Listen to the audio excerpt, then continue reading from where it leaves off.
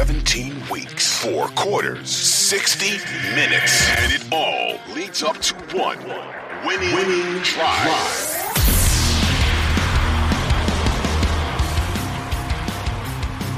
I completely agree. And then one thing to note, or a couple of things to note, Gus Edwards left the game he was in concussion protocol, so we didn't see him much in, the better half of the game. Apparently, Rashad Bateman has also said that he had some tightness in his hamstring. So the Ravens continue to deal with injuries as they're dealing with, playing mediocre football, and it's impacting them. I think we're starting to see. On the flip side, on defense, another situation where there's injuries that's impacting the play of this defense. David Ojabo left early in the game with an ankle injury, and we hadn't seen him for the rest of the game. So there's no Owe, there's no Ojabo. You don't have Tyus Bowser, who hasn't played, this year yet.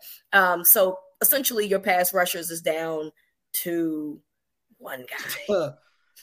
One guy that is a vet that is in his early 30s, but we know in the NFL, your early 30s is probably like 60 years old.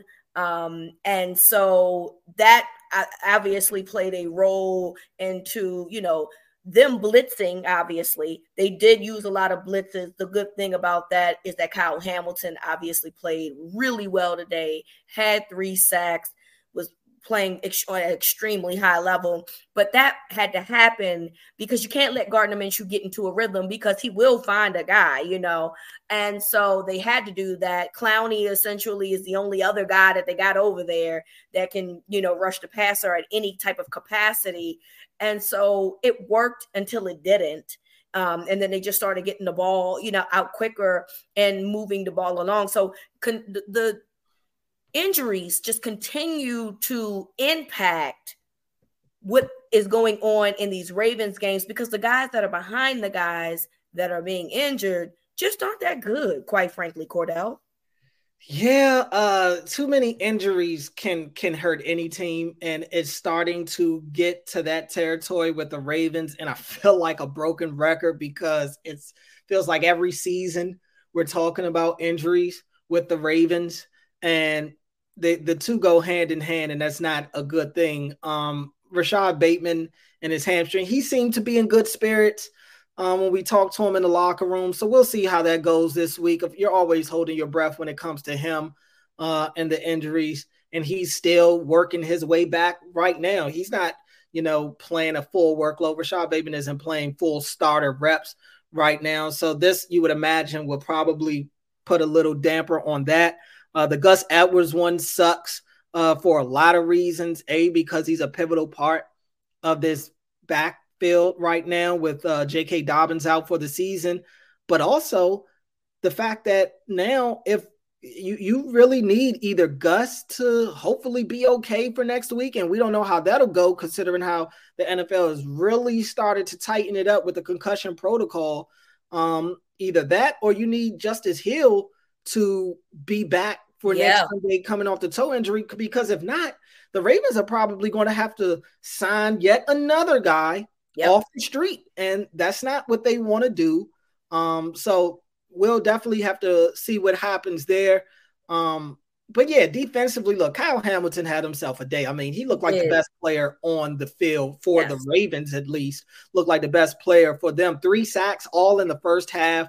I mean, you would think that at some point Gardner Minshew would look for 14 on third down. He did eventually, towards the end of the game when he needed to look. Eventually he finally found them. But yeah, I mean, I've talked a lot about him and how highly I think of him and how good of a blitzer he is, and he really showed it today. But I thought you got to see the full dynamic of Kyle Hamilton's game. You got to see him at all 3 levels. We saw him as a blitzer. We saw him go in at nickel, and we saw him at safety when Geno Stone had came. I mean, you saw Kyle Hamilton all over the field, and that's exactly what they want with him. They want to be able to make him that ultimate chess piece on the defensive side of the ball. But outside of him, Clowney had some good rushes, like you mentioned. Not a lot to really talk about. I mean, Brandon Stevens, I thought was pretty decent again today. Yeah. Had his moments. The dude is just not going to turn around for the. I mean, he's just not. It's amazing. He's not going to do it. And nope. I guess in his mind, he would rather give up the play and make the tackle than turn around, try to make a play for the ball, and then take himself out of position to be able to stop an even bigger play. I guess I'm assuming. But yeah, the dude is just not going to turn around for the football. Outside of that, though, the Ravens got ran all over today. Yep. And I've been saying it. I think that this is the best kept secret about this Ravens defense is that they have trouble stopping the run. I said after the Bengals win that I thought the Bengals let them off the hook by going one-dimensional and going strictly to the pass game. The Colts didn't do that. Zach Moss, 30 carries for 122 yards. Also had the one touchdown through the air, which was a great pass from Gardner Minshew over Patrick Queen, who I thought was in great coverage on that play as well. Yeah. But Zach Moss gave them everything they could handle and then some. He's not going down off of any of those arm tackles. I saw a lot of arm tackles from Brent Urban. I saw a lot of arm tackles from like Madubuike and those guys. The first contact wasn't getting them down. So they got a little exposed today. And that's not what you want to see, considering they go to Cleveland next. And all Cleveland loves to do is run the football, whether it's Nick Chubb, whether it's Jerome Ford or Kareem Hunt, doesn't matter. You know, they're going to look to run the ball. So that's something that I think they need to get fixed really quickly. And again, this is what we talked about coming into the season, Rita, when we were talking about some of the veteran guys that have left the team. Who would they miss the most?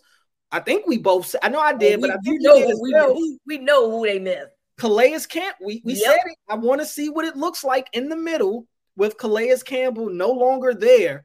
And to be honest, unless I saw with my own two eyes Justin Madubuike running onto the field today, I wouldn't have known that he played because I really didn't see the dude involved in much of anything today.